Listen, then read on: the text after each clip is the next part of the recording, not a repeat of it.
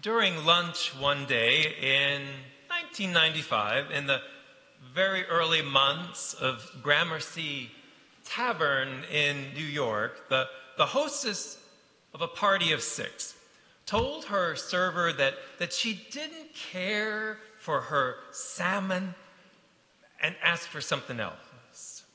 Writes Danny Meyer in his best-selling book, Setting the Table, the transforming power of hospitality in business.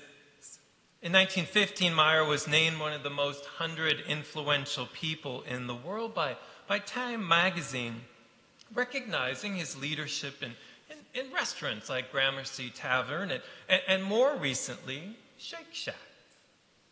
Meyer shares that what happened next, a manager was alerted and told the server to leave the salmon on the woman's bill,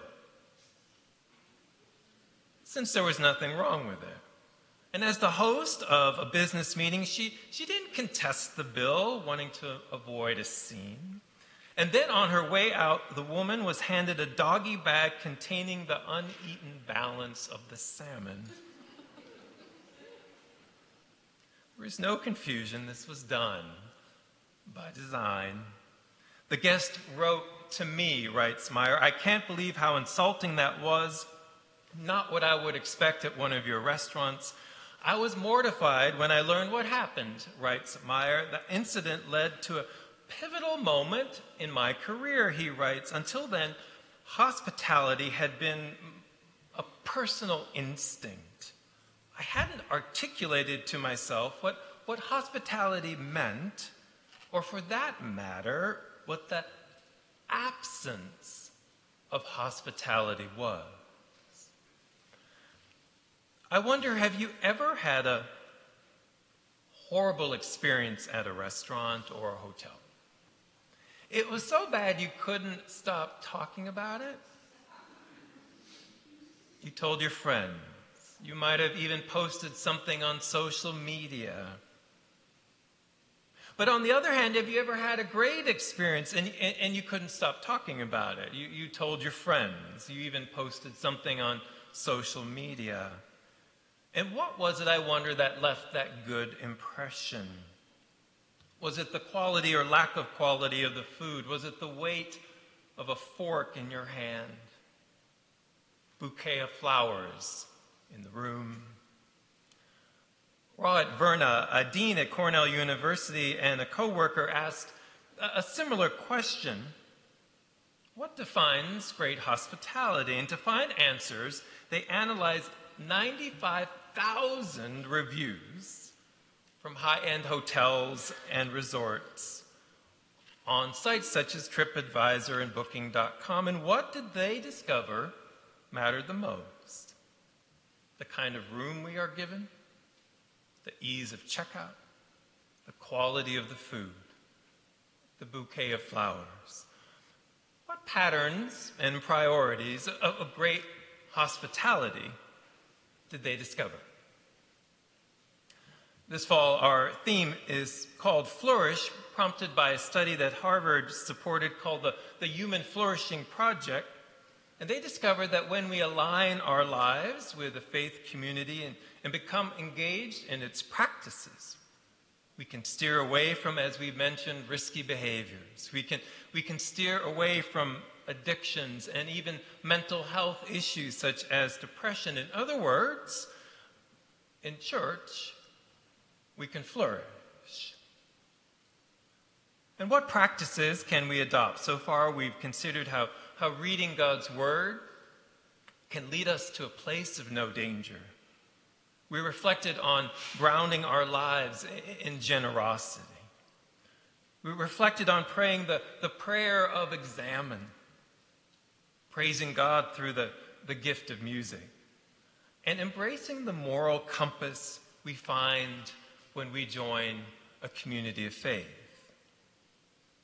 Which brings us to the practice of hospitality. So what happened with the lady at Gramercy Tavern?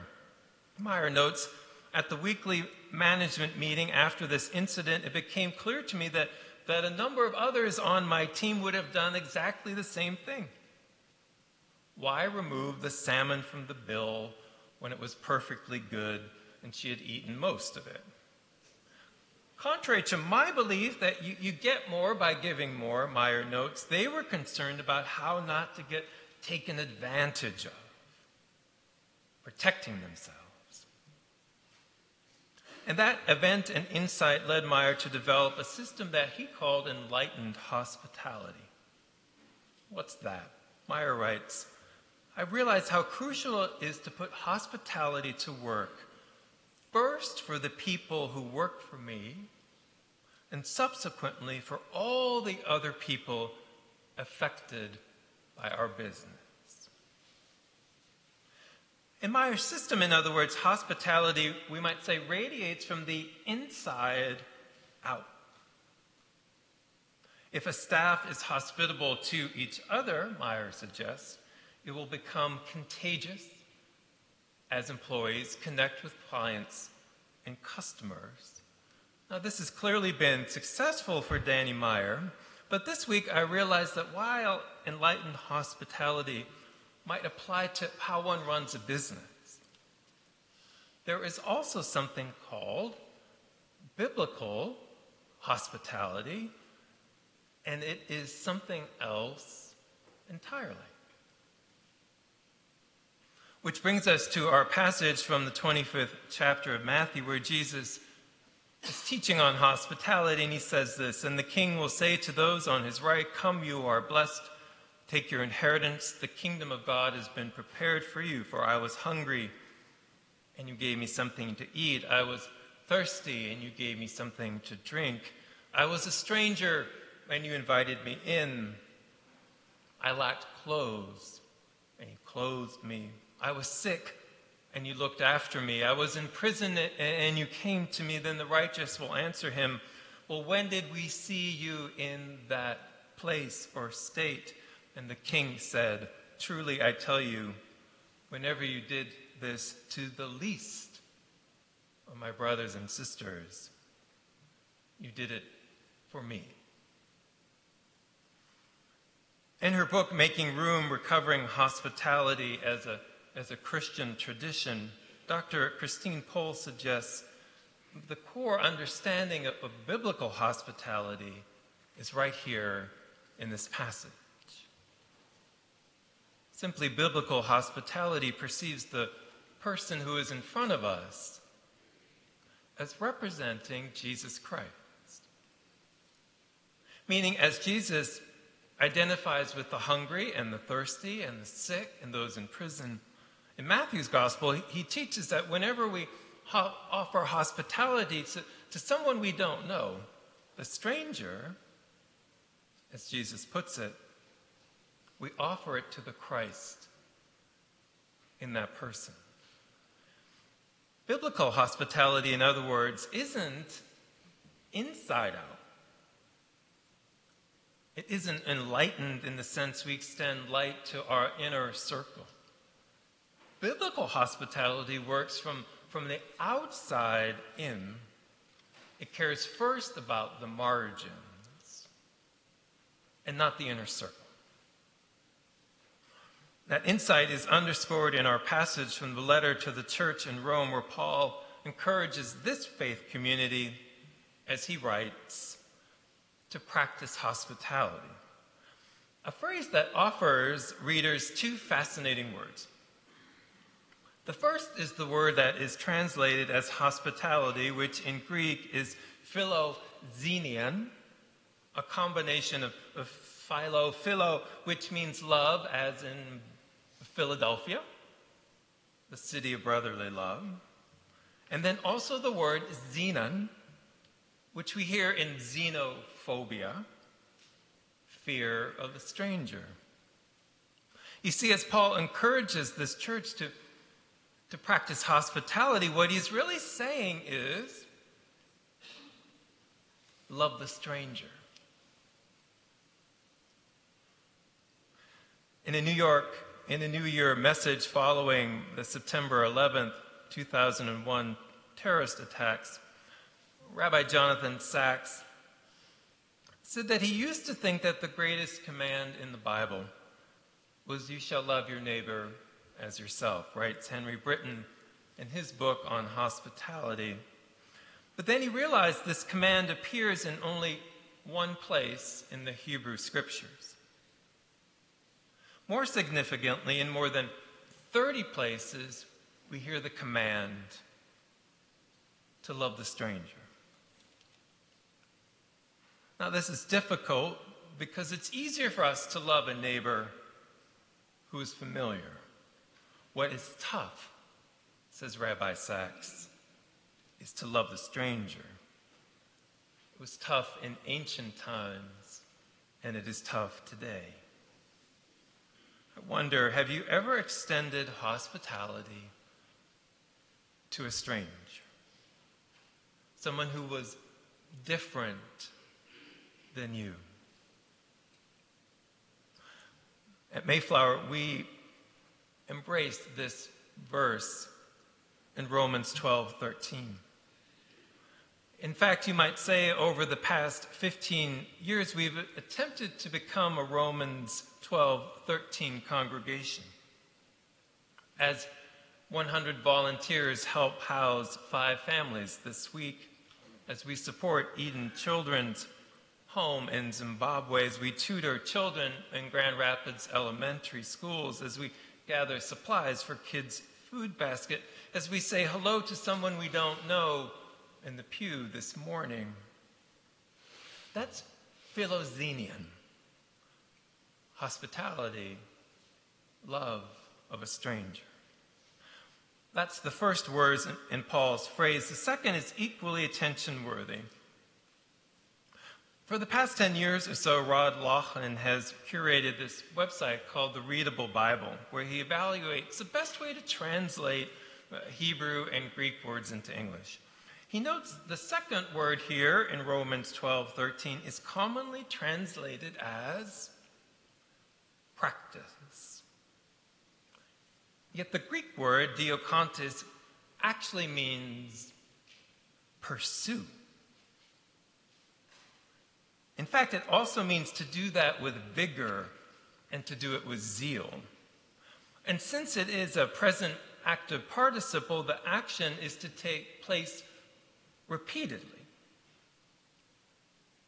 So a better translation of Paul's phrase might be pursue and practice hospitality, or even pursue with zeal and practice hospitality. And if we think about it, does that not describe the life of Jesus Christ? When we think of him at a wedding, caring about the guests and turning water into wine, as he feeds 5,000 and then 4,000, as he teaches that whenever we host a banquet, we are to invite the poor and the lame and the blind, as he cooks breakfast for his disciples after the resurrection, as he says in our passage this morning, "I came to serve and not to be served." So can you guess what they discovered when they looked through 95,000 reviews? What appeared the most?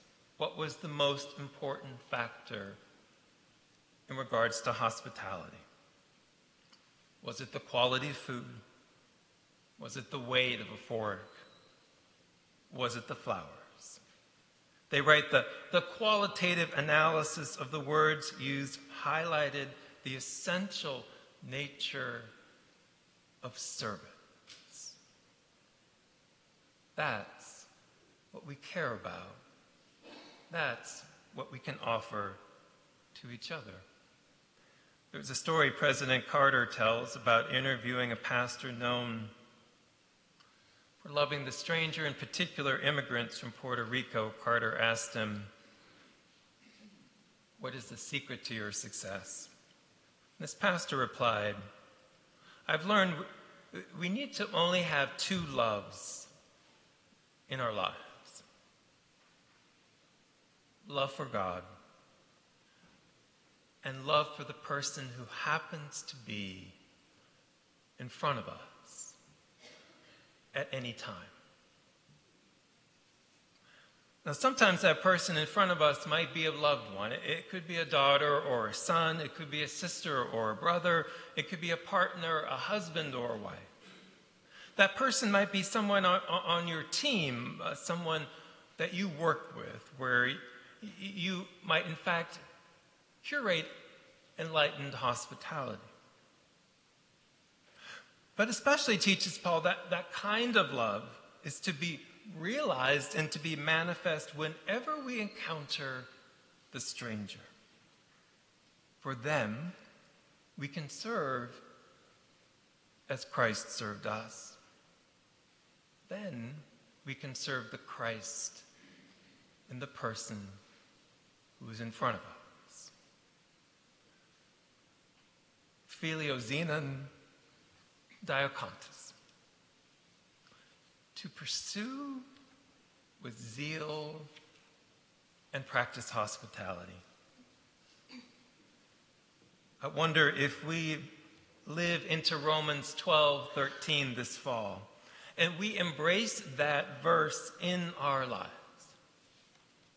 How could we not, in fact, flourish? In the name of the Father, and of the Son, and of the Holy Spirit. Amen.